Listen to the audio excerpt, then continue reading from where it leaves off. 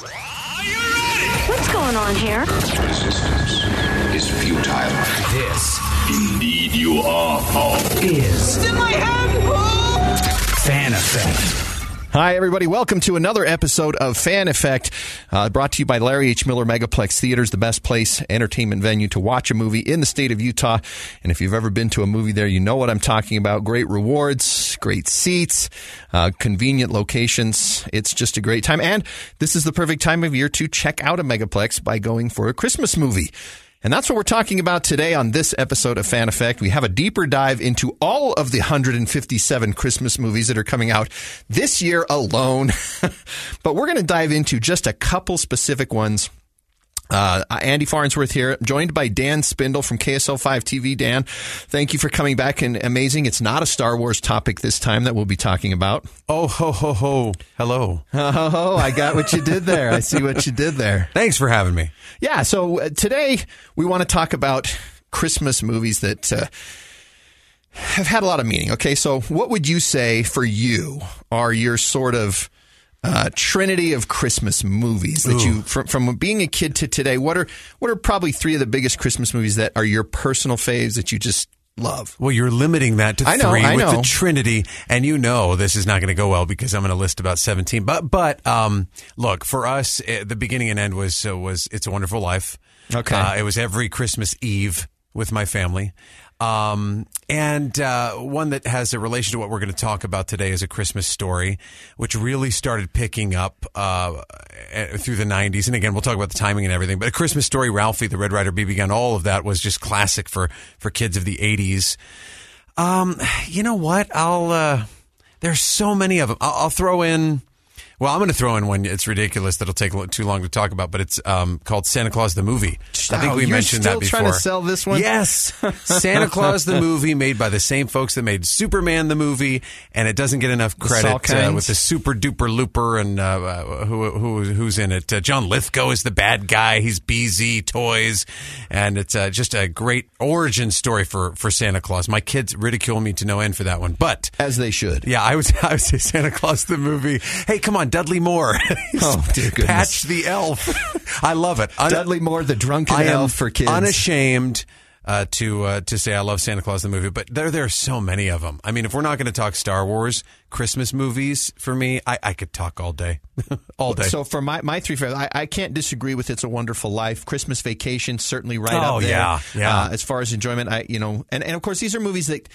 It's a Wonderful Life being the exception that came out during our lifetimes. That's kind of the ones that you glom onto. Like, I'm Right. sure that your kids, I think you told me once that Snow Globe is one of their favorites. Yeah, Or it's it's one of your kids' favorites. And it's not that it's good or anything, and I don't even know that they would admit it's good, but my daughter, my oldest, who's turning 19, I mean, she loves it because she watched it forever, every single year. That and like a Barbie Christmas, one of these terrible CGI movies from probably 2008 Bob or the something. Builder's White Christmas is Probably, one that my yeah. son So would probably classic. nostalgically admit to, even though he's 20 years old now. Maybe he wouldn't admit it out loud, but we watched that You certainly did. enough That's times. your job, Dad. Yeah, I'll bring it up, no question. So I would also put A Christmas Story and I really like Mixed Nuts. Actually, that's one that doesn't come up on a lot of people's holiday. And I've never seen it. I was looking Martin. through lists, and yeah, Mixed Nuts is one that comes. I've never seen Mixed Nuts. Yeah. So that's one that Adam Sandler, one of his first movie roles. He's a very minor player. Rita Wilson, Tom Hanks' wife. Okay. Not Bernadette Peters. Carol.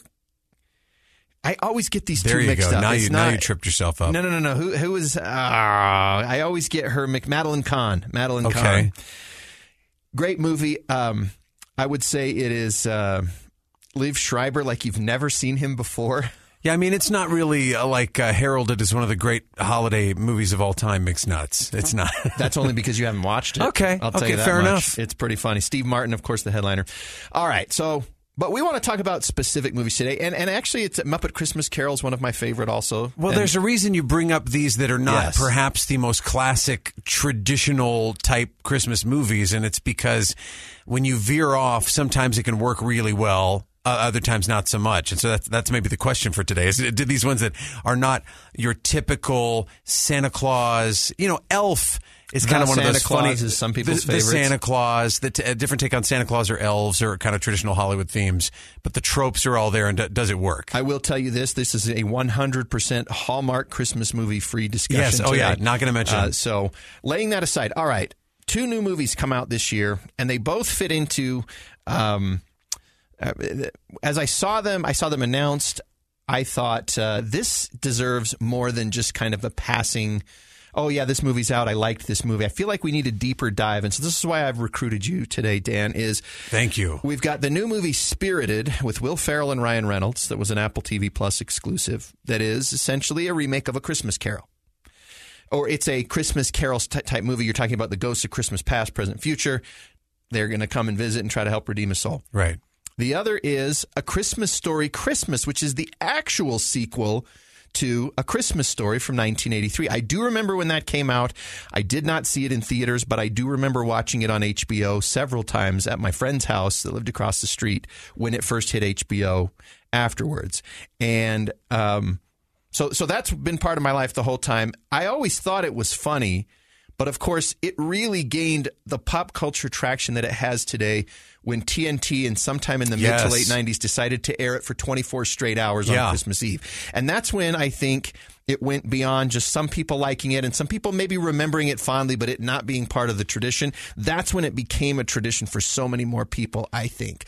That's when I guess it crossed the cultural zeitgeist. Yeah. I asked Jeff Kaplan from KSL News Radio, have you ever seen Christmas Story? He's like, I'm a Jew. I'm like, okay, good point. I said, true, but this has become such a thing. He's like, right. Yes, I've actually seen parts of it. And sure. I don't think I've ever watched it start to finish. But that's what I mean is like it's gone just beyond a Christmas movie for white people in the Midwest in the 1930s. But well, you're in your mid to late 40s. Yes. I don't think I'm giving anything away there. I'm in my early to mid 40s. Okay. So you've got about 5 years on me. However, you would admit, as you just did, I don't think anybody saw it in the theater. I mean, it came out in 83.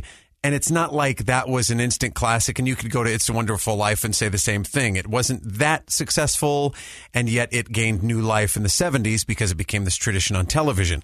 Same thing with A Christmas Story. I remember vividly in 92, let's say, I was at my cousin's house and they were watching it. And it was as if it was supposed to be this classic because they did the Red Ryder BB gun and it was, you heard this kind of narration going on and I thought, what movie? What is this? How have I missed this? Because it looked kind of old, and at the same time, I'd never seen it. My friends had never seen it. My cousins had never seen it. So for us, A Christmas Story, it was 10 years after it came out, that 92, 3, 4, when it was on TNT over and over again. They didn't have the 24-hour loop yet, but it was on several times during the Christmas season. Because it was on cable. And we would watch it, and the old man in it, his dad, and the funny fake swearing, and which was made funny probably in Home Alone by Joe Pesci. It was just this. It was as if it was supposed to be this classic, and so I immediately gravitated toward it because I thought Ralphie is funny, his brothers are funny, the bullies are funny, all the scenarios I loved because I was that age. And I just immediately, I think, started memorizing every line. I didn't try to. It's burned into. I can recite the whole movie. It's burned into my brain, right? And every scene is funny. But it's almost as if, like I said, it was like this instant classic because it already had 10 years of life. But I didn't realize that this historical movie, because it takes place, in the 40s? 1939, I think, officially. 39, okay. I just didn't get that, is this a new thing? Is it an old thing? I don't know. And it was just there. They did a good job with the cinematography. They didn't present it in the super clean picture format. No. Almost like the smudge with the Vaseline on the lens kind of a thing. Right. Which I think it's designed to give you that memory sort of haziness. And the music is very, it's got the brass and it sounds like it's from the 30s or 40s, some of that original Christmas time feel. And what a great period piece it is. It's just this good period piece, And I had seen... What worked about it, though, was because it was the themes. It's funny that Ralphie has to write a theme. Yes. But the theme of A Christmas Story, of all the different parts of A Christmas Story, were essentially timeless. It wasn't a Red Ryder BB gun when I was 8, 9 years old. It was getting Optimus Prime, the Transformer, for Christmas. Yeah. It isn't Red Ryder BB gun for my kids. It might be a PlayStation. That's the thing that they want.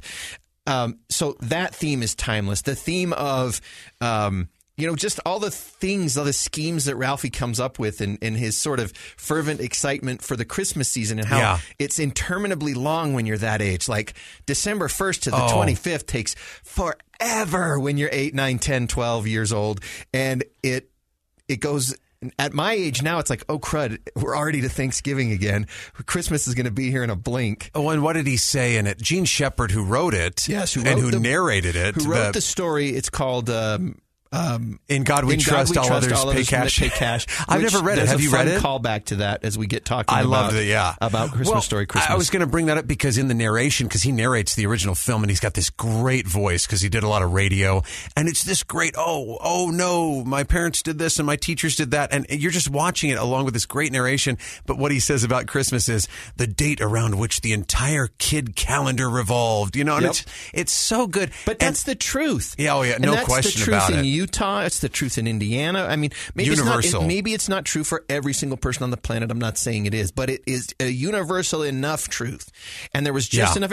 I can't relate to 1939 style, like the big clunker metal car that the dad drives. I can't relate to the heater blowing black smoke through your house. Sure. The furnace and being an actual furnace. Not a finger. My favorite swear word he says in that whole movie is not a finger. I can't relate to, him wanting, when they look at Higbee's toy store and it's like just essentially trinkets. They're trinkets now, the types of toys that would have been a big deal. So I can't relate to those specific things, but I can relate to knowing that you're only going to get, you only have a chance once a year at certain types of gifts. You're not going to get them in September. Right. You probably won't get them for your birthday.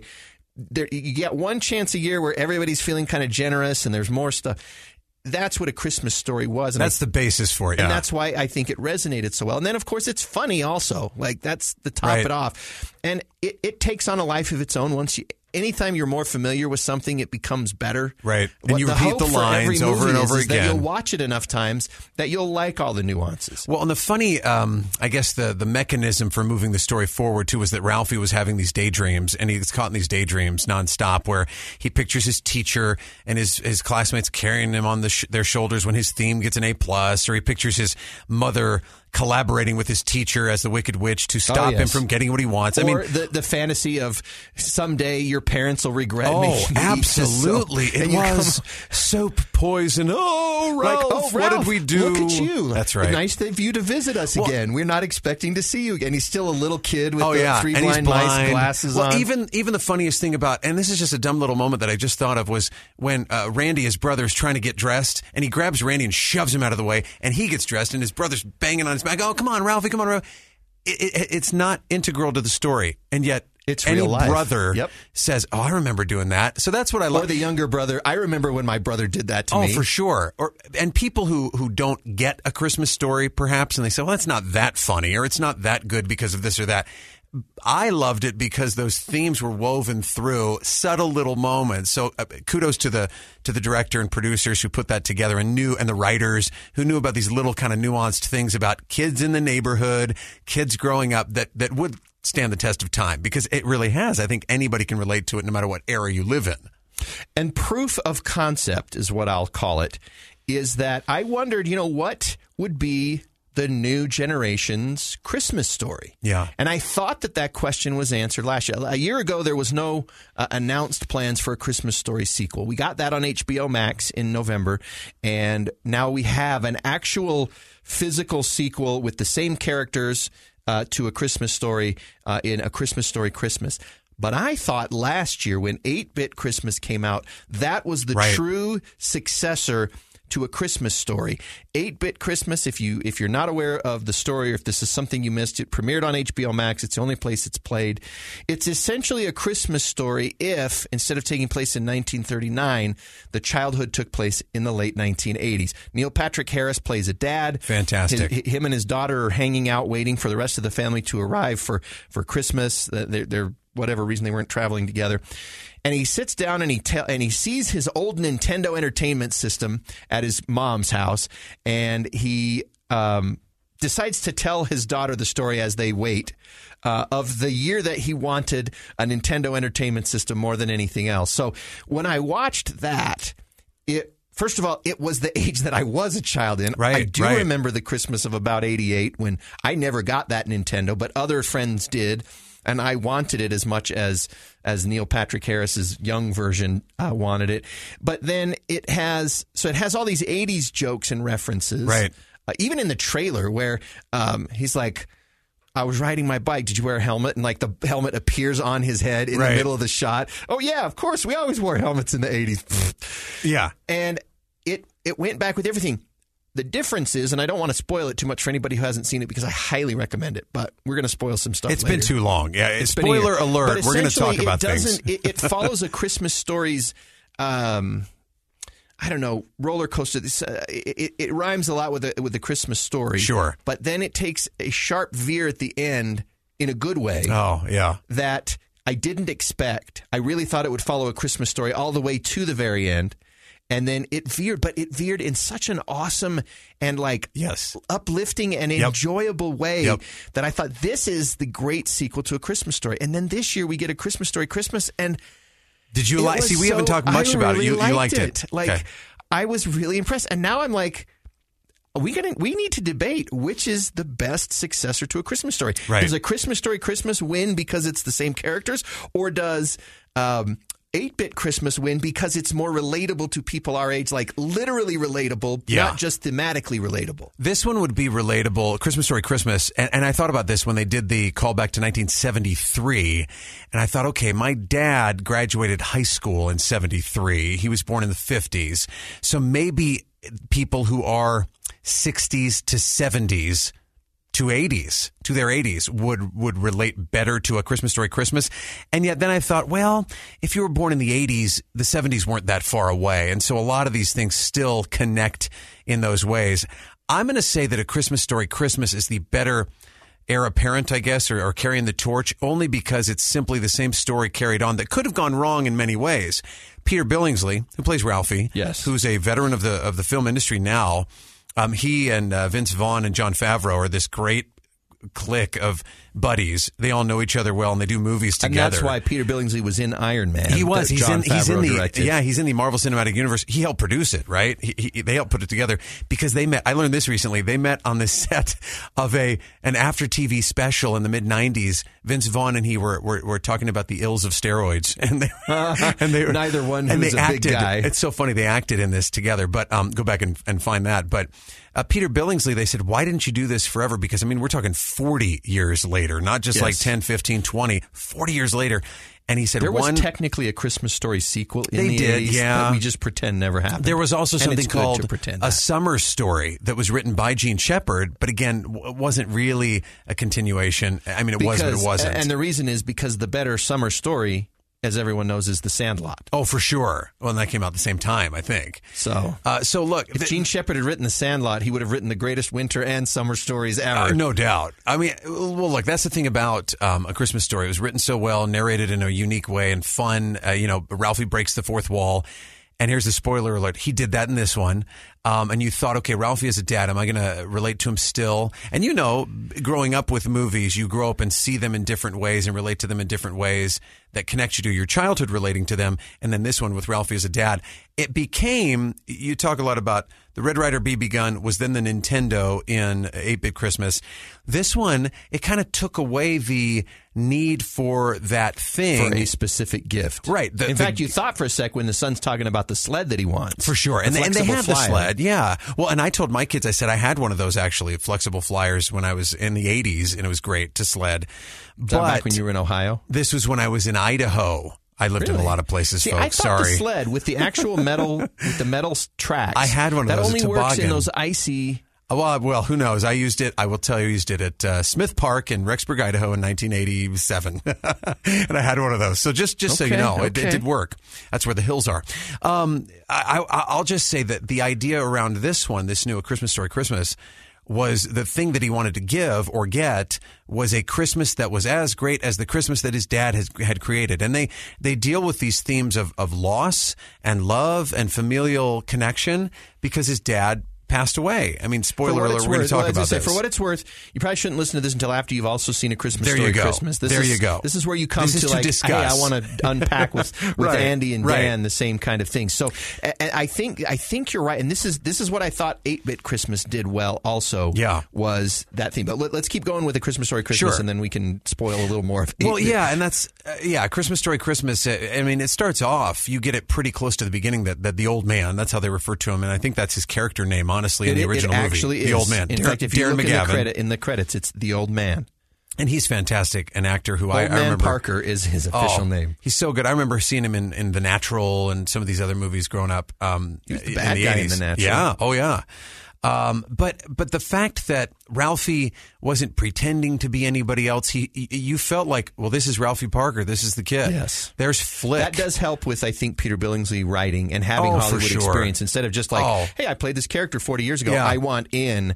I mean, and he got they recast his mother, even though the original actress is still alive, but she doesn't act anymore, and so they recast his mother. But that's about it. I mean, you had And they picked his Julie friends. Haggerty. And honestly, after about 5 minutes, I didn't notice She's it was just Julie fine. Haggerty anymore. She's just fine. Yeah. And but- I liked the choice for his wife, Erin Hayes, For who was sure. on Kevin Can Wait before she Oh, was for sure. unceremoniously dumped for Leah Remini after season 2. That's the Yeah, same that's actress, if you right. remember that story. Yes.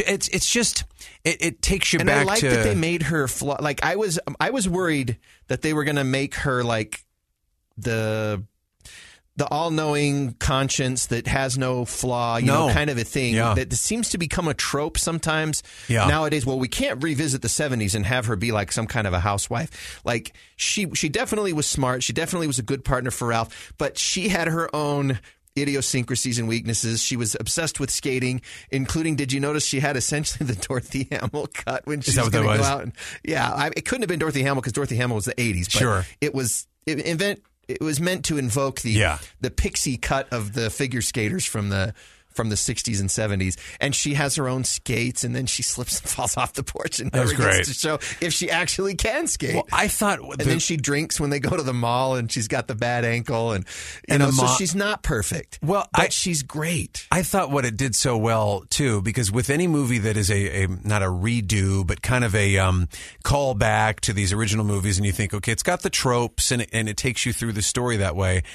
And it had callbacks and Easter eggs, but it didn't rely on them. If it didn't rhyme, then it's not a Christmas story. Like Correct. we were looking for some repeats. And they How had the could they bumpuses with the creatively do hound the dogs, repeat? and they had once you reconnected, and I won't give it all away, I guess, but I mean you're going to reconnect with Flick and Warts. He calls him Warts in the movie. It's Schwartz because of Warts. Did you know that the guy who plays Flick's last name is Schwartz? Yes, I love I that. did know that. I Yeah. just love that. Yeah, and then when he talks about Grover Dill and come on, who's the main bad guy? Scut Farkas. Scott. I never knew his name It's was not Scott until Scott, recently. I it's always thought it was Scott. Scott Farkas. Nope. But he talks about him having. I was waiting for him to say he had yellow eyes again, and then having Scott say something like, "Hey, listen, I don't have yellow eyes, man." It's something like that. When Ralphie gets busted by Scott. Oh yeah. And Ralphie's looking into the light, and it switches to Scott in his 1939 outfit. Yeah. Oh, it was great. I thought for a second that they had taken footage from the I did 83 too. movie and just found a way to creatively He splice it looked in. exactly because when he was like in that, him. he looked exactly the same.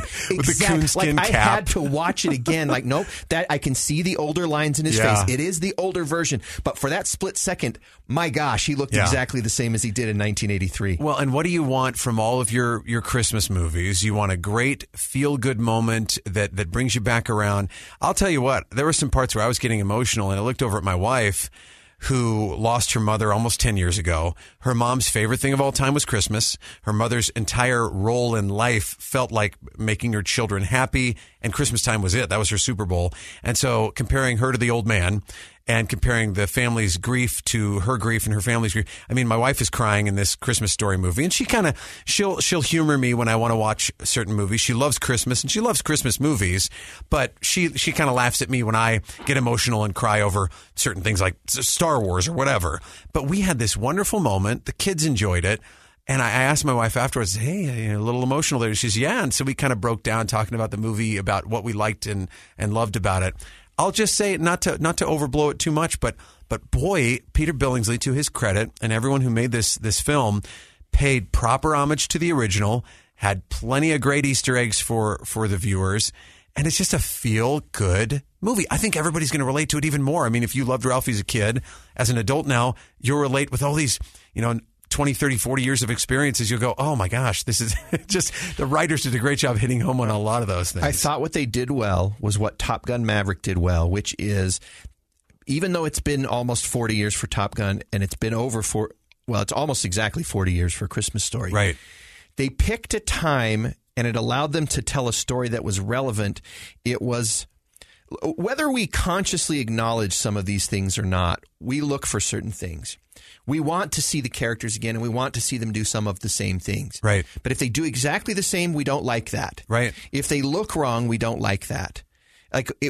Even if we don't know, even if we couldn't write down what we want to happen, we have some instinctual feel of what we want to happen. And that's what Maverick did so well. And I think that's what A Christmas Story Christmas did so well, was they knew the things that we wanted to see again. I mean, there was no reason for Top Gun Maverick to open with the Danger Zone song and the sequence. It really didn't have anything to do with the plot. Right. They didn't really end up out on carriers like they did in the original Top Gun, which the whole final sequence was out over the sea when they were off a carrier. But if we didn't hear Danger Zone and we didn't get that goosebump feeling, it would have felt like something was missing. And you would have been distracted the whole time waiting for it. Probably. Yeah. If Scott Farkus hadn't showed up, it would, even if it, we found out that the bullies were his kids. He had to be back. But by him being there, that helps. And even if. And being a cop. I'm glad that actually, as I watched that, I thought, well, this could become very problematic in some of today's culture discussions. Because isn't that the anti-police argument, is that the bullies all become law enforcement? Well, in this sense, though, he was redeemed, had a great redeeming story. His conversation with Ralphie was so great. And that's the thing. So now let me ask you this. This is a real life thing. Before you guys keep that question, but I've got it. Scott Farkus, the actor who played Scott Farkus, there was a stretch in, I want to say, the 90s or early 2000s where he wrote he hated that role because he couldn't go anywhere. He was typecast as a bully to everyone. Billy D. Williams talked about that with Lando Calrissian. There was a stretch where he couldn't pick his kids up at school. Speaking of Billy Zabka said it about Johnny. He was Johnny. He was the guy in one of the boys or whatever it is. Karate Kid. All those movies, he was like the 80s villain. He was the 80s villain. That's right. Yeah. That's right. Just one of the boys and then back to school. Yeah. Okay, my question was, do you think someone who hasn't seen or maybe isn't as familiar with A Christmas Story, maybe they've seen clips on YouTube and they've seen it in pieces on TNT over the years, do they enjoy this movie in and of itself as a standalone? That's a good question. Again, I'd have to ask somebody who's not familiar with it. Because it's such a culturally large movie, I think it'd be hard to find somebody who hasn't seen some of it.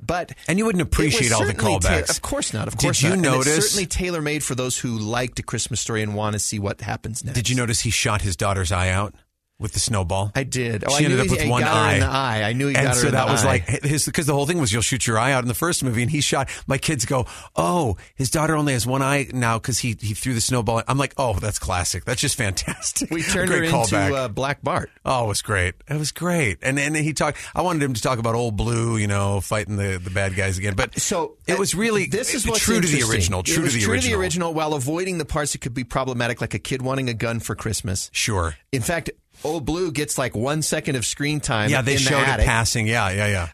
They don't really refer to it except for at the very end when it translates back to the Gene Shepard narration. Oh, it was great. By the way, Gene Shepard's kids were executive producers. I saw that. I saw Shepard. Oh, great.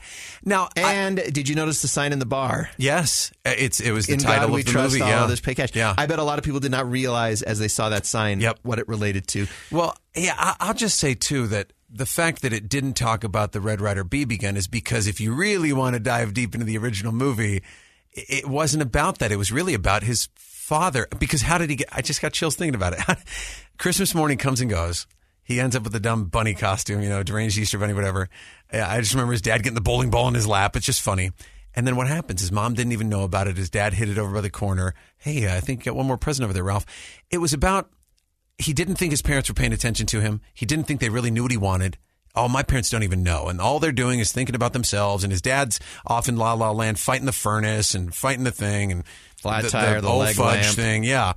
And yet his dad knew exactly what his son wanted. His dad knew how to connect with his son in that simple way that stayed with him forever. So it really was. If you watch it, it really is about the old man. There's a moment where the old man and his mom sit sipping on, whatever they're sipping on. They show that in the closing credits. Oh, they show my some of the gosh. shots that match in the dark original with the movie. Christmas tree, with the music looking at playing. the snow falling outside. And what it was really about was creating that beautiful atmosphere that you remember and you connect. And I think we all relate to that. For me, growing up, what I related to with A Christmas Story, and even especially with this one, and I looked at my wife, is they didn't have any money. And they have this budget, and their budget's blown because they stole it somebody stole all their presents out of the trunk. And so growing up, my parents, we didn't have a lot of money for Christmas. And so Christmas was the songs, the smells. It doesn't cost a lot of money to light a cinnamon candle, right? It doesn't cost a lot of money to spend time with family and light up the lights and sit there with listening to the music and the peace that it brings and the connection that it brings with families. So for me, it was always that. And so seeing Ralphie and his wife struggling to provide, I related to that. As a kid I felt bad for my parents, who I always knew my dad was stressed, like the old man is stressed. I always knew that they were trying to provide as much as they could for us. And yet it always worked out. We always felt great. We always had the things that really meant something that we've then carried on to our kids, which are the music, the foods, the moments, the lights, the calm sense of Christmas that really brings a family together. So, just to get completely mushy about this thing, it really is a nice, feel-good family Christmas movie. It delivered in every way, I thought. So this is the first Christmas for us without my dad, who passed away in April. Oh, that one. And as I was watching it, and I know he's going to probably listen to this podcast, but my older brother had to write the obituary. Mm-hmm. And so I wonder when he watches the movie, he'll never admit it, and that's fine. But I wonder how that's going to hit him. It kind of hit me, and I didn't even have to write the obituary. I just had to speak at the funeral. And, as you mentioned, the memories of Christmas, our last Christmas as a family, my four siblings and me, and when both my parents were still alive, because my mom passed away in 1994. So Christmas of 92 was the year before my brother went on a mission in summer of 93. Christmas of 92, the last thing we did together for Christmas was we turned off all the lights, left the Christmas tree lights on. We drink hot eggnog at our house, by the way. We heat up the eggnog. It's like a hot drink. I won't knock it till I try it. Throw in a candy cane. We love it. It's really sweet, not going to lie, when you throw in the candy cane. I love eggnog so much, I would do that. I'll do hot eggnog. Our family, I didn't know people drank it cold until I was probably 18 because we only ever heated it up on the stove. Okay. Any rate, and then we sat down in Mugs and we discussed Christmas memories from all the years growing up. And we didn't know, because my mom wasn't sick with cancer at that time. Sure. That diagnosis came the following year. That was the last time that all seven of us were together for Christmas. Right. And so seeing things like that does kind of tug on the heartstrings. And we were subbed for Santa a couple times when I was a kid. So I get that feeling also. Yeah. And we were too. And what that must have felt like for the parents in a way, the gratitude at people's generosity. Yep. But at the same time, even though they're grateful, there just has to be that sort of thing of like, it sucks that we couldn't do this ourselves. Oh, yeah. And so that's the perspective you get as an adult. And that's why I like that they didn't try to do a Christmas Story sequel when Ralphie was like 17 or 20. For sure. I think having Ralphie be more or less the age of his old man from the first one. Yeah. And then having to go through it.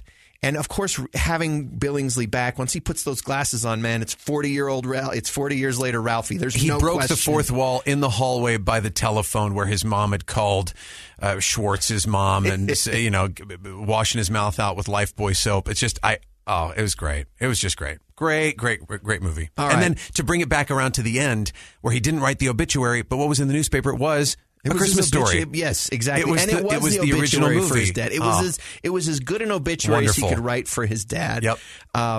Which makes the original movie. I think you go back and watch that now, and you watch it, and the guys brings it full circle. Oh, it's about family. It's about his dad. It's about his mom. It's great. You could watch A Christmas Story Christmas without having seen A Christmas Story, and then watch A Christmas Story afterward. As a prequel. And it would work as this is the story that Ralphie wrote for the newspaper. Yeah. Because I think, and I'd have to rewatch Christmas Story, which I didn't this year yet. I think that's the first lines of The Christmas Story is, it's the same. Nobody did Christmas like my old man. Absolutely kind of it is. Yes, it is. So and he talks about Cleveland Street. You could then watch A Christmas Story after A Christmas Story Christmas. Right into it. And have it not feel like you're watching it out of order. You would see some of the images that you'd seen before. Right. But that makes it. See, I didn't even think about that till right now. I kind of had that thought, just meaning, that leads into the story that was the original. It's fantastic. So that's okay. That's a pretty convincing case. Now, let me try to make a case for 8-Bit Christmas. Okay. Because I loved 8-Bit Christmas. I did too. And I convinced you to watch it last year. Yeah, oh yeah.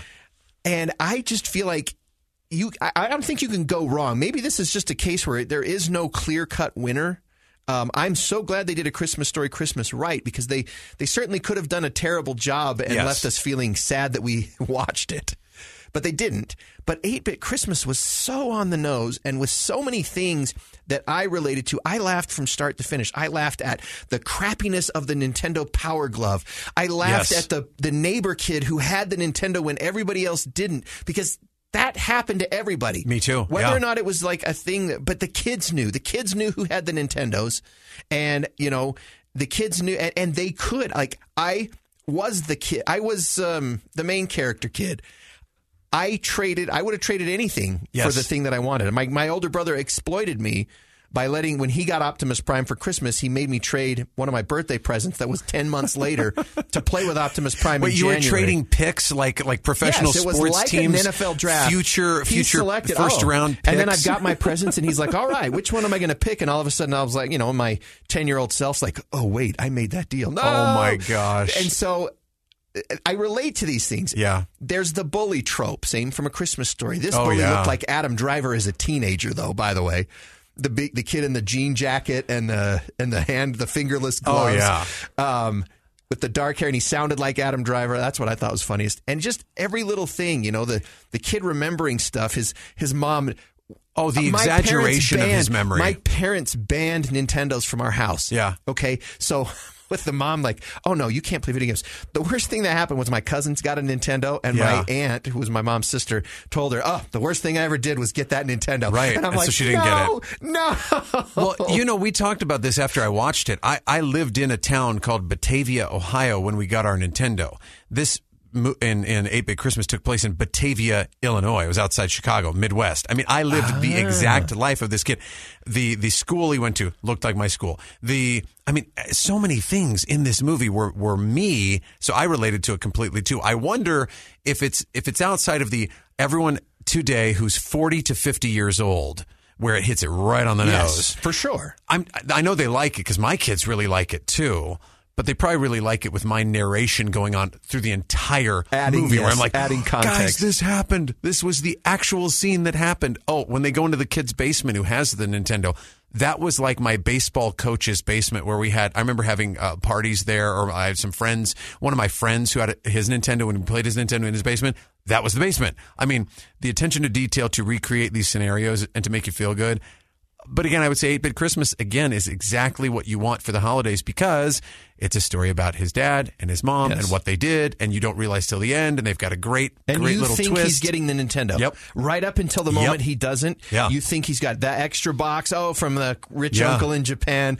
Oh, okay, so he's going to save the day, and then it's still not, it's a Light Bright, which is funny because I got a Light Bright one. Did you really? I probably wanted I think I had a Light Bright, maybe early 80s. Oh, my goodness. And then my brother and I, as we got older, started making pictures on the Light Bright that weren't one of the official kinds. Well, I think if you can make so you talk about this being like the follow-up to A Christmas Story in a different way, it shows you that really there are only about 5 types of movies that anybody watches anyway. It's all the same story over and over again. Yes. And if you can make it original enough, but play those same notes in your head, then it really works. I think both of them work in a really great way. Again, so kudos to the filmmakers who were different enough, original enough with the storytelling and with whatever, tropes or else mechanisms that they used to move the story along that really relate to people. I mean, I guess the scripts would have to go through various incarnations, and you have plenty of people in the writer's room adding things and cutting things. And man, they both worked really well. The only thing I think I wish were different about today and society and technology is both of these movies should have been released in the movie theater alone. Yes. And then you get them on repeat, because, man, I would have watched them in the movies. I would have gone to see this Christmas Story movie in the theaters for sure. Elf, you can remember back to 02, 03, whatever, 03, I think. The reason it did, I mean, if it went direct to video in 03, it's dead. I mean, nobody watches direct to video things because it wasn't on-demand streaming. But because it was in the theater, everybody in society had this same experience. So, have you seen this new Christmas movie? And this guy, Will Ferrell, it's funny, the SNL guy, and it worked really well. And now, of course, it's a classic, Yep. And I've gone back to see it in the movie theater again and again and again. So bring the movies to the theater. We talk about Megaplex, our sponsor. I wish they would just have, for the entire month, a couple of theaters in the Salt Lake Valley or Utah County dedicated to just every Christmas movie you'd ever want to watch. I'd pay every time to go see, Home Alone or these films that have only Right. streamed. I would go see them. I'd pay money. Hint, hint. I'm not going to argue that. I really point. would. I really felt like we're kind of robbed not being able to see Christmas Story Christmas For in sure, theaters because it for would have sure. looked really good on a big screen like that, and it Or would have this, sounded great. or the other one we're going to Well, talk Spirited about. is in theaters. That's the thing. So we'll talk about that is in it? just a sec. It is. So Okay. that's one of the only reason I didn't bring that up already is that I is one where stand corrected. you can go pay that money now, Dan. Well, So I watched it on vowed streaming. I You sat on my vowed couch. it, and now you've got to deliver. Well, but one last thing about 8-Bit Christmas.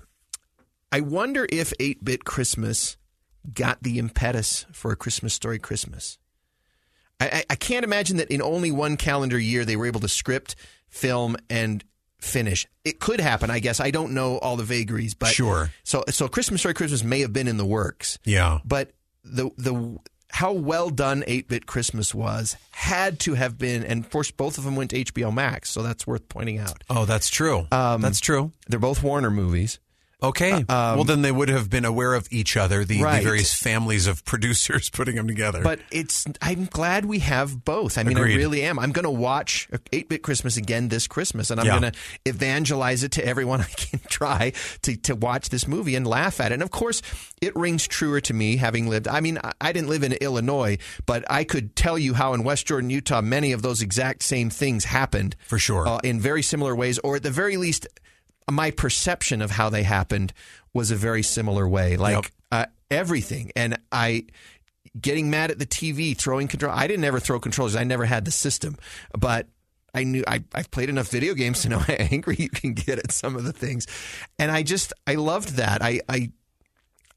It was well written. And I hope we get more Christmas movies like that are well done. So 8-Bit Christmas, A Christmas Story Christmas. If you had to pick one that you would say is the best successor to A Christmas Story, are you picking Christmas Story Christmas because of recency bias or because you really liked it better? No, I would probably give it not so much recency bias, but just the continuity and the continuation of the story, I suppose. 8-Bit Christmas is so well done and feels, I don't know. See, that's an unfair question. I plead the fifth. I'm gonna go along with what you said. They both exist in this sphere of great Christmas movies that have come out in the last few years because we've gone through some stretches where they don't exist. I will say, sadly, none of them will have the impact that any Christmas movie has ever had in years past because in the last 2 to 3 years, we've had streaming for 10 years or whatever it is on demand. Boy, it's so hard to make an impact. It's hard to make a splash because there's so much to watch and there is so much noise. And that's why intellectual properties are so valuable to the studios. If you complain, and this is the truth, You're justified in your complaint that there's not a lot of originality, but the problem is that the marketplace is so saturated with things that you got to go with something that people already have a reason to look at. You got to have the name recognition. As I do the movie and streaming TV reviews for KSL TV, I actually I went through all 157 Christmas movies and I said, okay, I can't talk about all of them, nor do I really want to because some of these don't look like they're very good. Right. But what is the ones that I will talk about? I had to look for some kind of hook. Like what is, okay, well, this one has Jane Seymour in it. Okay, that's something. Okay, this one is the sequel to something. Yeah. Okay, that's something. Right. If it's just a bunch of no-name actors in a retread of something that you've already seen 100 times, who cares? Lindsay Lohan has one that's essentially overboard with every Hallmark Christmas movie you've ever seen. But it has Lindsay Lohan. Because it's Lindsay and Lohan. It's overboard that you've seen before. And so there's that hook. And that's what a lot of things are turning into. It's going to be more difficult for smaller fare to find its way. It just is. It's going to be niche. It's going to be YouTube. It's going to be one service that a few people talk about. It'll be difficult without some pre-existing tie-in to blow up and go global. So, all right. So we've talked enough right now about Christmas Story Christmas, and we've talked enough about A Christmas Story, 8-Bit Christmas and A Christmas Story. So we'll take a break, and then when we get back, we're going to dive into The other genre of Christmas-type movies, A Christmas Carol, and different remakes of it. We're not even going to debate what are the best versions of original Christmas Carol, because there's that's a whole podcast 17 in and of them. We're going to talk about what are the versions of A Christmas Carol that are super fun and a different way to watch it.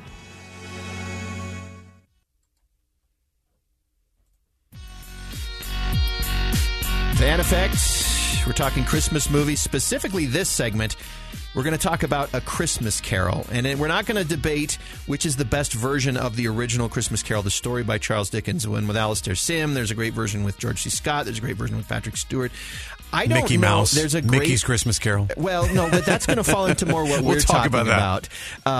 But the straight telling of a Christmas tale, just like straight across the board, that has been done well in a lot of different ways. And of course, it's a timeless story written by Charles Dickens. There's a reason that it's resonated all these years. The redemption of somebody, especially somebody who doesn't look like they have a quality worth saving.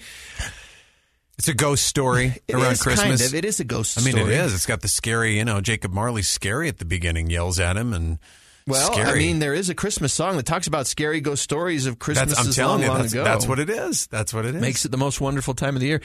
But this time, we're going to talk about some of the fun ways to tell a Christmas carol. And to me, and we'll talk about the new movie Spirited with Will Ferrell and Ryan Reynolds, which is another take on the story.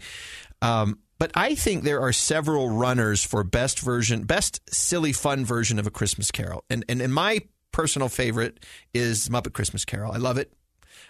This year they've restored one of the missing songs to the version that's going on Disney Plus. It was cut for time that there was a 2-disc version you could get of A Christmas Carol. The one that was the one that everybody saw that played on TV and all those things, that had this particular song between Scrooge and his young time girlfriend cut. This is Michael Caine. Yeah, Scrooge played by Michael Caine. Haven't seen it. Excellent. If you haven't, I'm sorry. Really, because it's so really good. well done, and it moves me to almost tears by the end of each one. Michael Caine goes from being like comedically over the top bad guy to like an emotional moose when he's talking to the ghost of Christmas Future. Yep. Then he does very well at that. I mean, that's the whole redemption story of Scrooge, and it's good. I always with my kids, every time we start Christmas season with Christmas music, I always go, "'Tis the season to be jolly and joyous." I do. That's my Kermit the Frog that I can do. After all, there's only one more sleep till Christmas. Great songs. Yeah.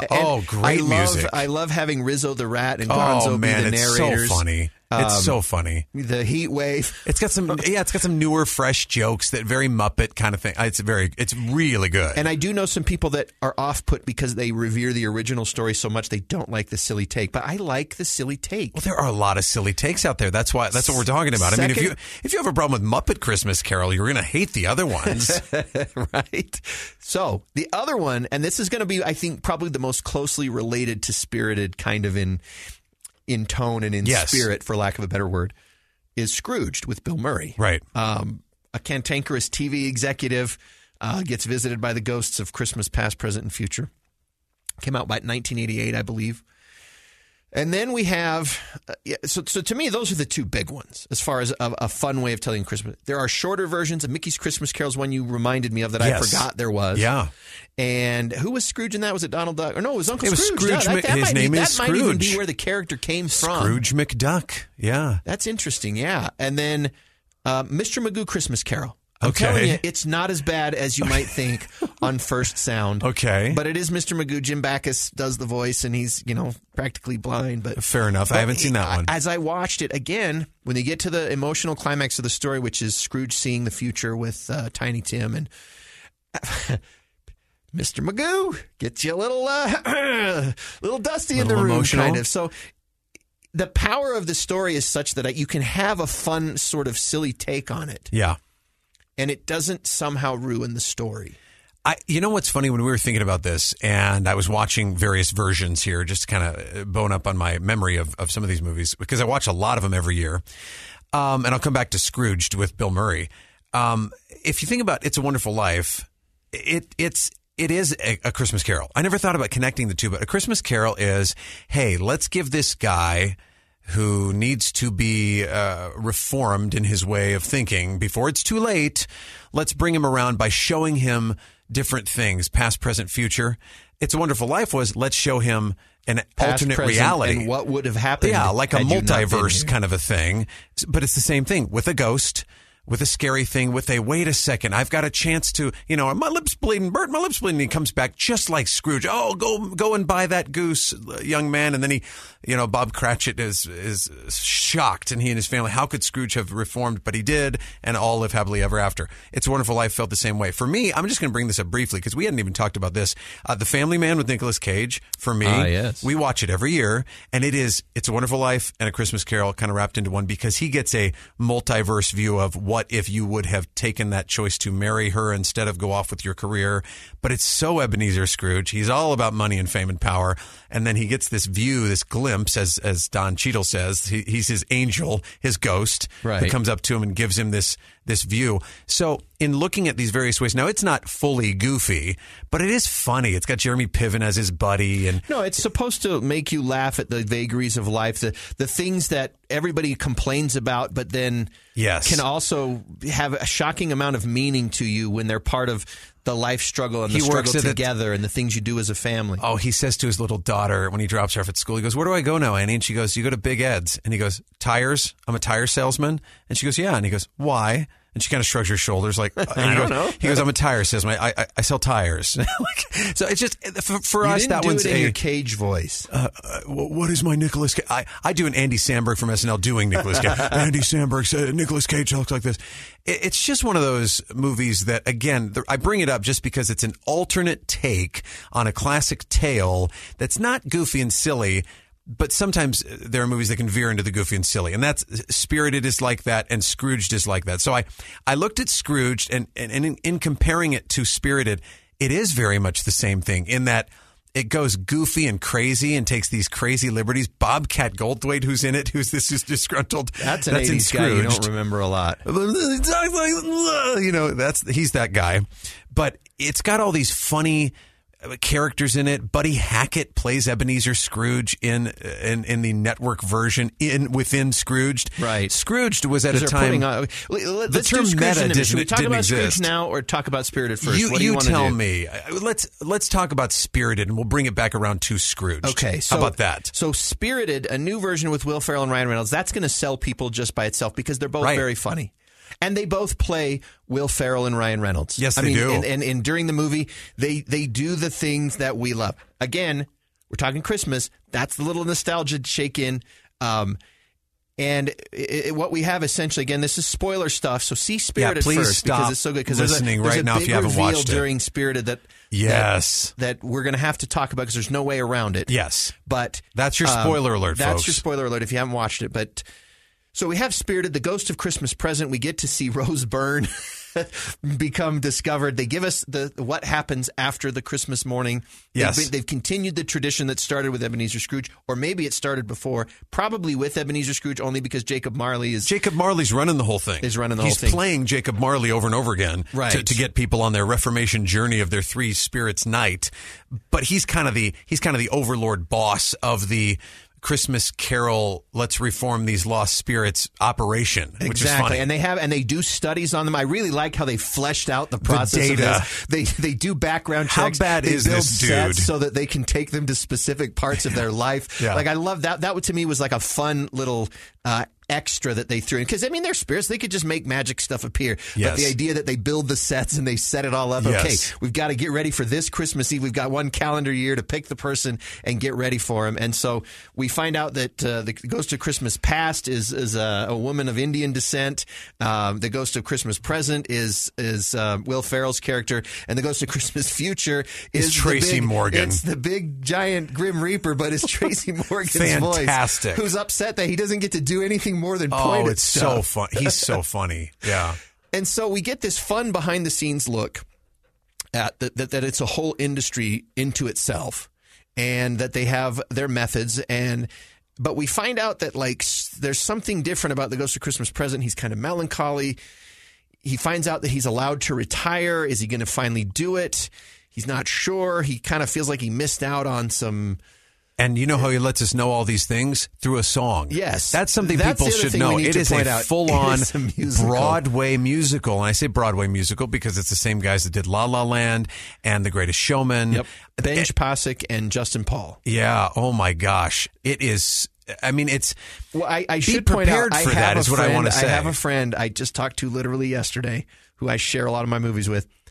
He said he and his wife started, as soon as they started singing, they shut it off. Couldn't do it. That's why I said I want you to be prepared. You couldn't get through. He's like, well, no, I couldn't. Because, well, and I'll say it's not just a musical, because something like Muppet Christmas Carol is a musical, but it's a musical in the style of the Muppets. This one is a musical in the style of every Broadway musical of the last 5 to 7 years. I mean, it's full on like, I went into this room and I take my hand and then I go like this and I say hello. I mean, it's like, there's so many lyrics, so many words, and it's very it's a style. Again, I'm not saying that they're ripping themselves off. And the dancers dance and they come in from the wings. Full-blown yes, it's Broadway production and songs that are again. It's what Dear Evan Hansen is the other one that they did. That's their Broadway musicals. Benj and Pasek and Paul. So is it Pasek? I think that's how it is. Oh, okay. What did you say? I what said did I say? Pasek. I think it's Pasek. I don't know. Okay. But the thing is, I just want to give people the idea of the style, or they might turn it off because if they're not expecting it. But how about this? It is Will Ferrell singing, and it is Ryan Reynolds singing, and they did not auto-tune them very much. but that's what you love about it. It's meant to be funny. Like, it's not supposed to be like that nobody notices that singing is going on, which is, I think, some people... I love musicals, so that never bothered me. But some people don't like that. That would never happen. People wouldn't just break into song. That's true. But they kind of make fun of that in this, and they do the thing... So they're very well done. They're very well crafted songs, but they are funny, a little bit crass. That's kind of the crass. I was going to say that's the warning as well. Yeah. The warning, and we were watching it with the family and the kids. So if you were expecting like a sacred retelling or something, it's a little more adult than Elf. It is, yes. Elf is a little more. You can watch Elf all the way down to 5 without, other than maybe like. Instead of saying Lily Livered and Ninny Muggins, they'll say... Yeah. This one has some swearing, and it has some like adult-themed kind of things with the Ghost of Christmas Past. That was so funny. So, that was again, so funny. It's one of those things where I want people to be prepared, and if you're prepared and you go in ready to watch something... Well, it takes a very serious thing, too, a very serious turn. Oh, my goodness. Sure does. That I was a little surprised, but... not surprised, because that story-wise was an appropriate for this time and those circumstances. That's not an unrealistic thing to have happen. And I feel like we're jumping ahead, but Ghost of Christmas Present decides we need to pick somebody, and he picks the soul that's marked file as unredeemable. Unredeemable. And why he picks this one, who knows, other than maybe he just likes the challenge. Well, we know why now. Well, now we know why. Are we going to reveal that? We don't know why. Well, we will. We'll get to that part. But he picks an unredeemable soul who turns out to be Ryan Reynolds' character, who is essentially a consultant, a political or a media consultant whose job is to figure out how to get people out of messes that they've got themselves into. Like the Christmas tree industry. Yes, which was the very first song with him, which is funny. But first he tells a politician, okay, look, you did this thing wrong. Here's what you need to do. You need to attack this person. You need to say this other thing. You need to do this other thing. And you're like already feeling like the sliminess like falling off in our of society, him. That might be the worst person out there that we could think of right now is somebody who takes social media and twists it and turns it to manipulate the masses. And Correct. That's him. And so his first client that we find, other than the politician, is finding a way to get the Christmas tree industry, the live tree industry, going again over the artificial tree industry by starting a social war, hashtag, not real Christmas if it's not a real tree. And his hating whole each other purpose is to create division. Yeah. His whole purpose is to create division, which can then goose sales. And of course, everybody eats it up. Yeah. He's got what appears to be a long-suffering assistant played by Octavia Spencer. Oh, she was great. great. She's got a little more to her. In fact, she gets her own solo song of like, is this really where my life and they has keep gone? Bringing the song back in different ways. What was that song? The View from Here? Yes. That, again, sounds like it was plucked, to me, right out of Greatest Showman. Yes. There were so many songs that were very Greatest Showman, which to me is one of the greatest musicals ever. So it's, again, just to give you the idea that the tone and the pace is very much that. Once they hit those songs, it'll sound familiar to you. It'll be, wait, haven't I heard this song before? Oh, okay, it's just kind of a different version. And then the wild reworking. thing is she can somehow see Will Ferrell's Yeah. ghost. No one Yeah. else can, but she somehow can. And he's not sure why that is what it is. But at any rate, he decides they begin their night with Ryan Reynolds to try to convince his character that he's a bad guy and that he should change.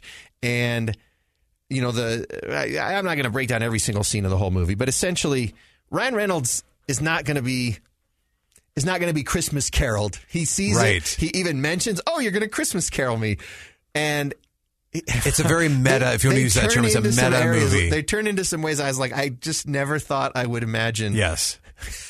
The target somehow getting it on with one of the Christmas spirits. She mentions he's so incredibly good looking. And she mentions it's been like she's been forever since anybody's like looked at her like that, or you know, right? And so.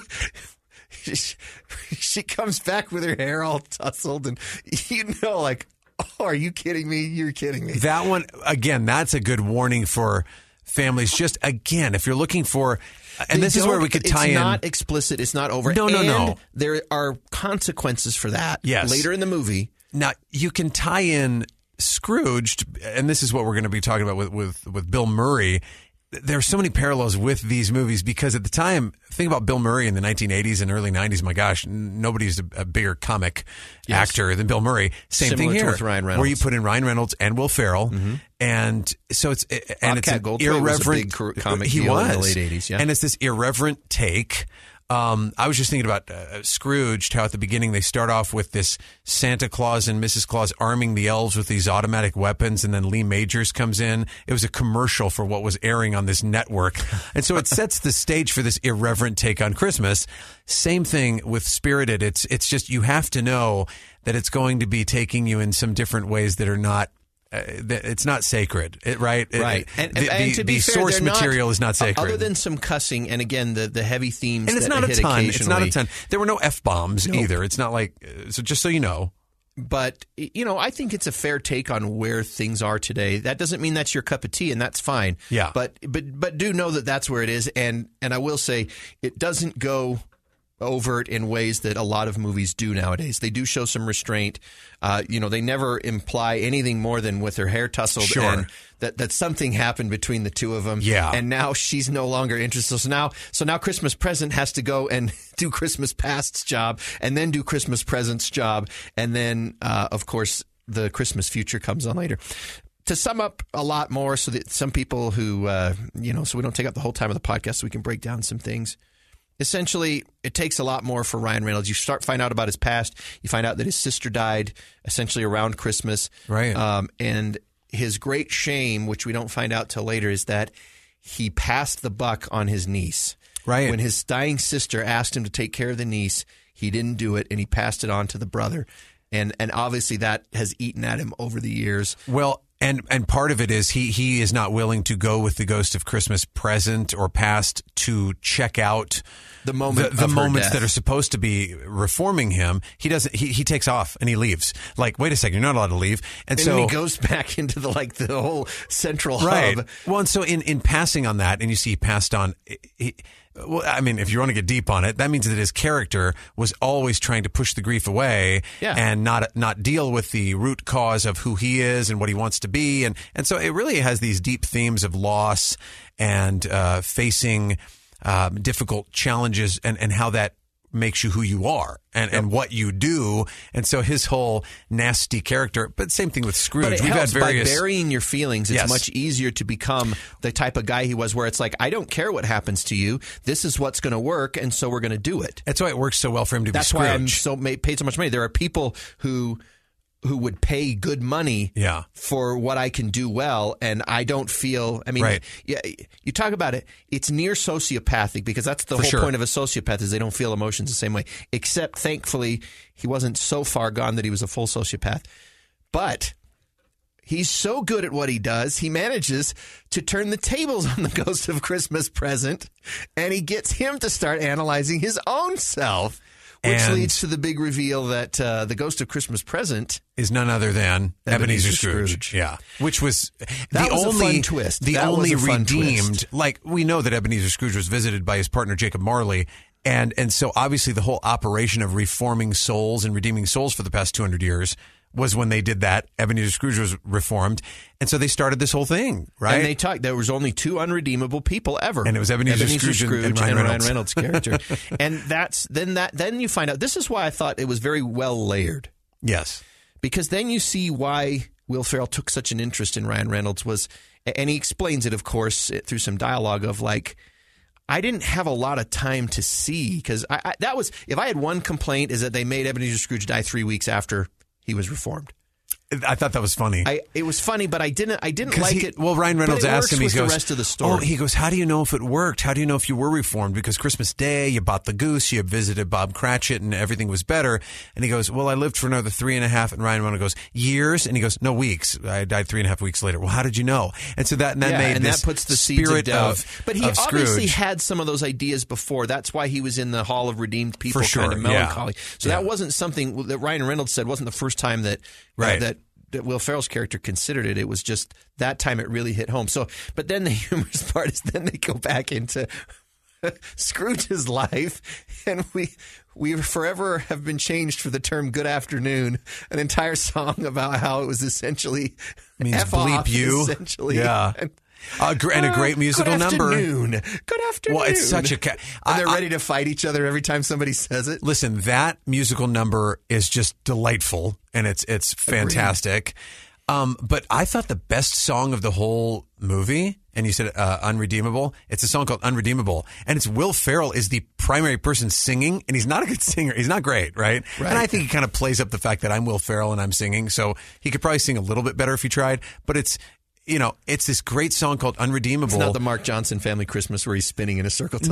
No. It's one of those where it's a very kind of touching song. And again, Octavia Spencer sings a song that's kind of a touching song.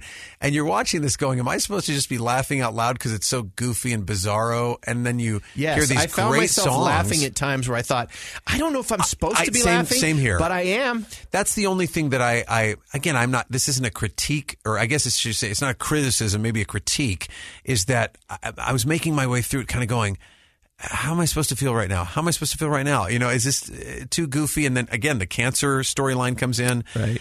But ultimately, and then the kid that his niece is supposed to destroy to win the election. Yes, it kept building up to that crossroads. Yeah. Well, and again, we've done enough spoiler alerts here, but by the end of the film, when it has another twist and a shocking moment, it really pays off and gives you these great feelings and in a hilarious way. And so that kind of surprised me too, because through the whole thing, I was wondering, where is this going and how should I feel? Scrooge, just to bring it back to another irreverent take on Ebenezer Scrooge, Bill Murray's character is redeemed, but to me that happened so all of the sudden because he was kind of an annoying jerk most of the entire movie, right? And Karen Allen's in it as his love interest, and she just kind of takes him back immediately. Sorry, you switched to Scrooge. I was like, wait, huh? Yeah, on Scrooge with Bill Murray. And so Bill Murray's character does redeem himself at the very, very end, but it's so quick that he even cries at the end, and you kind of feel it, but you go, oh, that was so quick. It was like the last 10 minutes. Out of 5 minutes, maybe. It was just so quick at the end that it's like, oh, that was abrupt with this goofy, dark comedy. Okay. And it works and it's funny. This one had, like you said, layered. It was a lot more layers and callbacks to things within the movie itself. And you keep going, oh, okay. Oh, this is funny. But it was really well written and bizarre to utilize the fullness of Ryan Reynolds and the fullness of Will Ferrell. Yes. They did a funny little ad for Apple TV Plus, which is where you can stream this.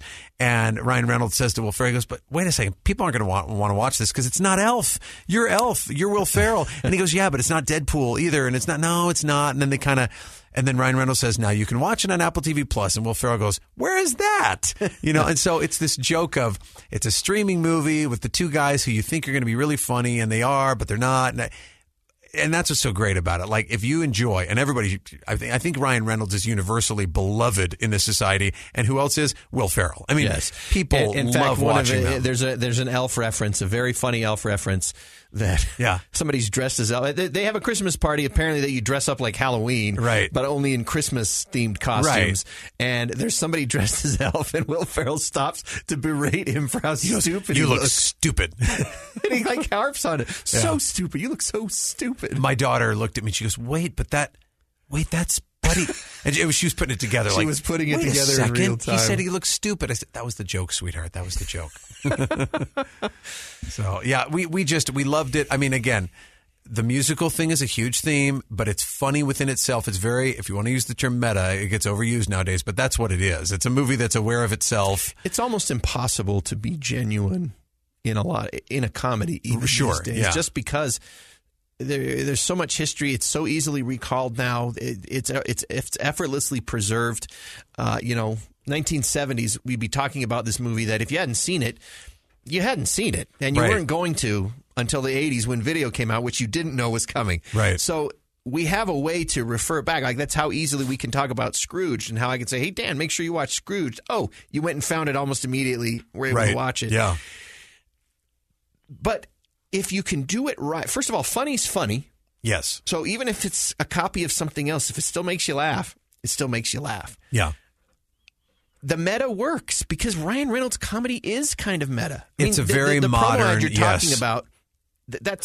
It's only funny because that's funny. I mean, Deadpool breaks the fourth wall. Right. Elf, he doesn't break the fourth wall, but his dad does the whole movie. Well, and he also says things like, oh, who do you think does this? Do the parents put out the milk and cookies too? I mean, it's so aware of itself that it is a version of Rudolph or Santa Claus is Coming to Town, the claymation. I mean, that's the funny thing about it, is it's That's true. It knows that it's kind of within this thing. And that's why Elf works so well.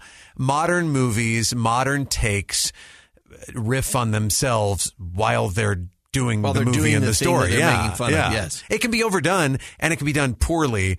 But for my kids who are teenagers, who that's kind of their style of film, they watched this and they just absolutely loved it. They loved it. I did too. Again, talking about this just like we did Christmas Story Christmas or 8-Bit Christmas, and the ones that come out nowadays, post, let's say, 2018, I just don't know how big of a splash or a ripple they'll have. But that goes with anything. That goes with any series. Yes. Anything that's streaming. Everything on streaming is film quality now. It's movie quality. It's just fantastic because they're putting money behind it. Because they've made more money in streaming than they ever made with people going to the theater.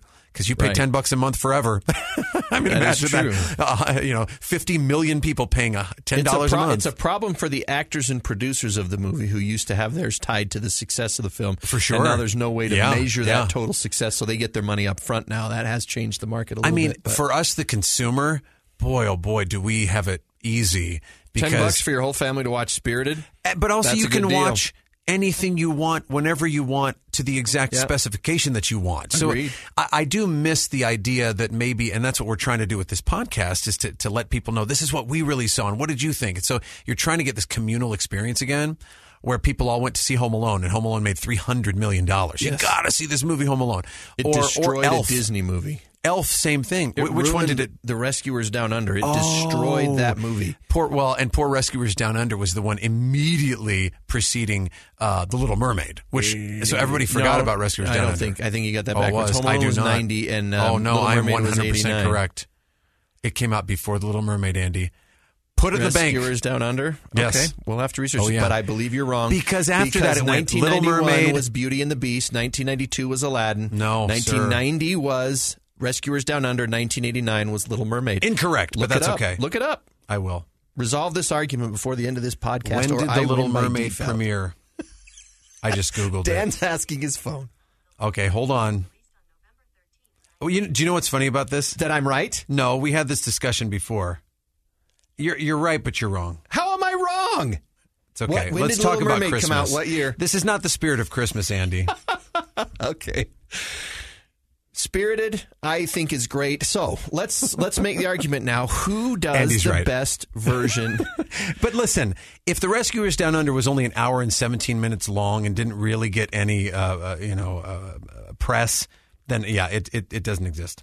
The Rescuers Down Under was revolutionary in that it was the first film to use a Did it have the computer ability animated to change the tracking of the camera in an animation. Okay, let me say where I was incorrect.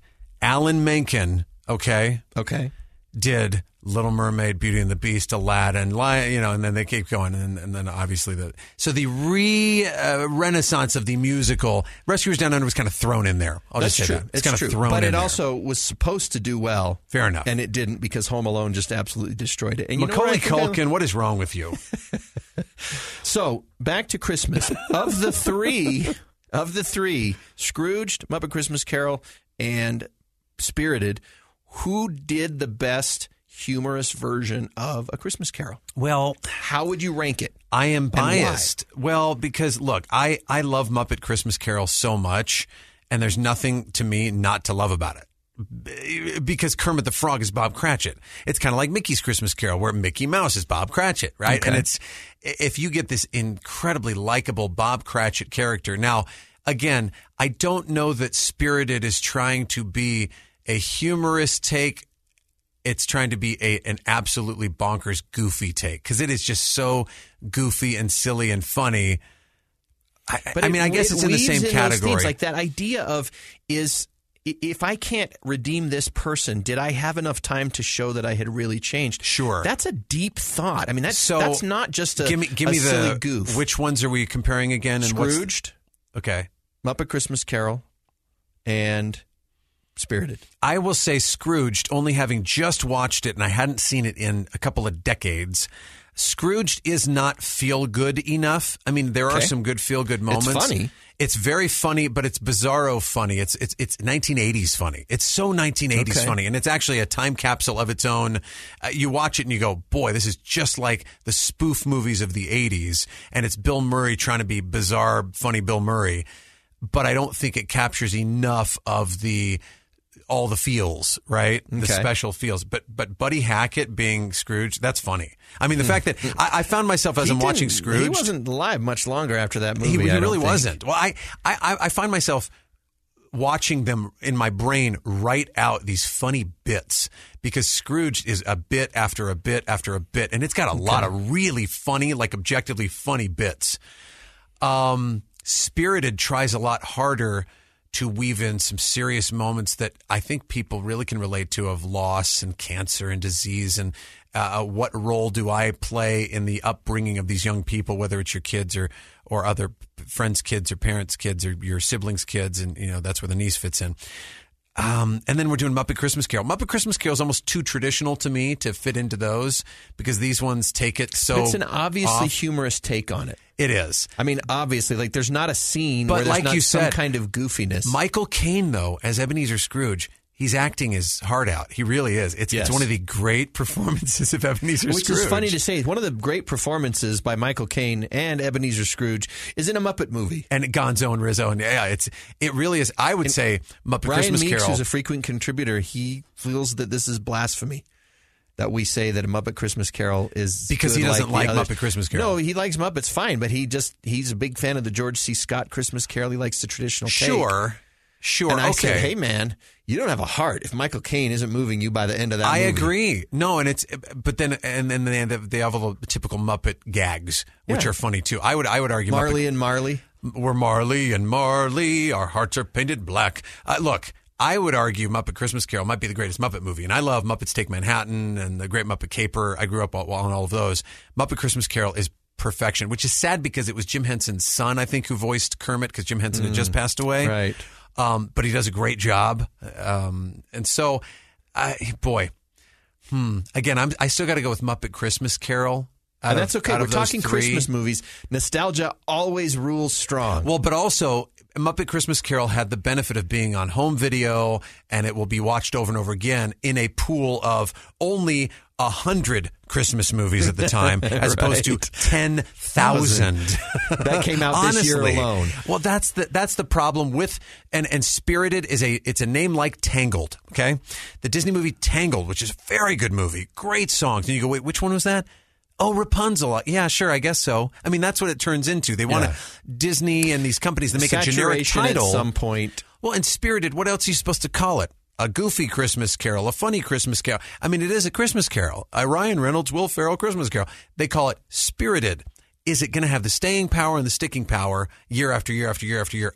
I don't know. Because now that Spirited was successful, you could come up with some other ones. You really will. That's and you true. can get funny, big-time actors, pay them enough money. One of these streaming services, Prime, is going to now say, well, I want one, and Netflix will want one, and Hulu will want one. Ooh, you know who's a good comedic actor who'd be good in a holiday movie? Tim Allen. Have we talked about... Hey, I started watching the Santa Clauses, by the way. I'm not way into it. Thought I would hate it beyond hate it. You don't hate it. I'm only 15 minutes in, though. And to be honest, the Santa Claus, the first one was I just love Elizabeth Mitchell. So. Look, I do too. Now it was peak Tim Allen when it came out. It was Home Improvement. It was Tim Allen. He was so hot at that point, top of the world, funny. That was Tim Allen. Throw in Santa Claus, which seemed against type, and how funny would it be if he's Santa Claus? Even though it's kind of has some dumb things in it, it's really it becomes heartwarming and funny. You know, Judge Reinhold as the stepdad and the sweaters, and Neil. It's so funny, so funny. The second one was not great. The third one, the second one a lot more than the third one. Well, I thought the third one was kind of funny because of Martin Short, and my kids actually like Jack Frost, and he does dumb things. Both of the sequels are really bad, I think, compared to the first one. And so I thought, how can you bring this back around? And come on now. I will say, folks, 10 minutes in, I haven't turned it off. I did turn it off. Now, I will watch it with my kids because for them it's nostalgia. For me, it's nostalgia. It came out in 94, right? The original. And so I think we might give it a few more episodes. Total of 6. You're going to have to get all the way up to Christmas before they finish. But my point being about the oversaturation of everything that we have to watch now, Elf might have been the last great Christmas movie because it came out in the theaters. 2003. But let me also throw out there an animated shout out. I got to shout out this before we end the podcast is Arthur Christmas. And I don't think people give it enough credit. It's so funny. Arthur Christmas. Go back and watch it. I think I've only seen that once. That's the one, animated right? That one right? to us is a classic because it goes into the grand Santas, the old Santa.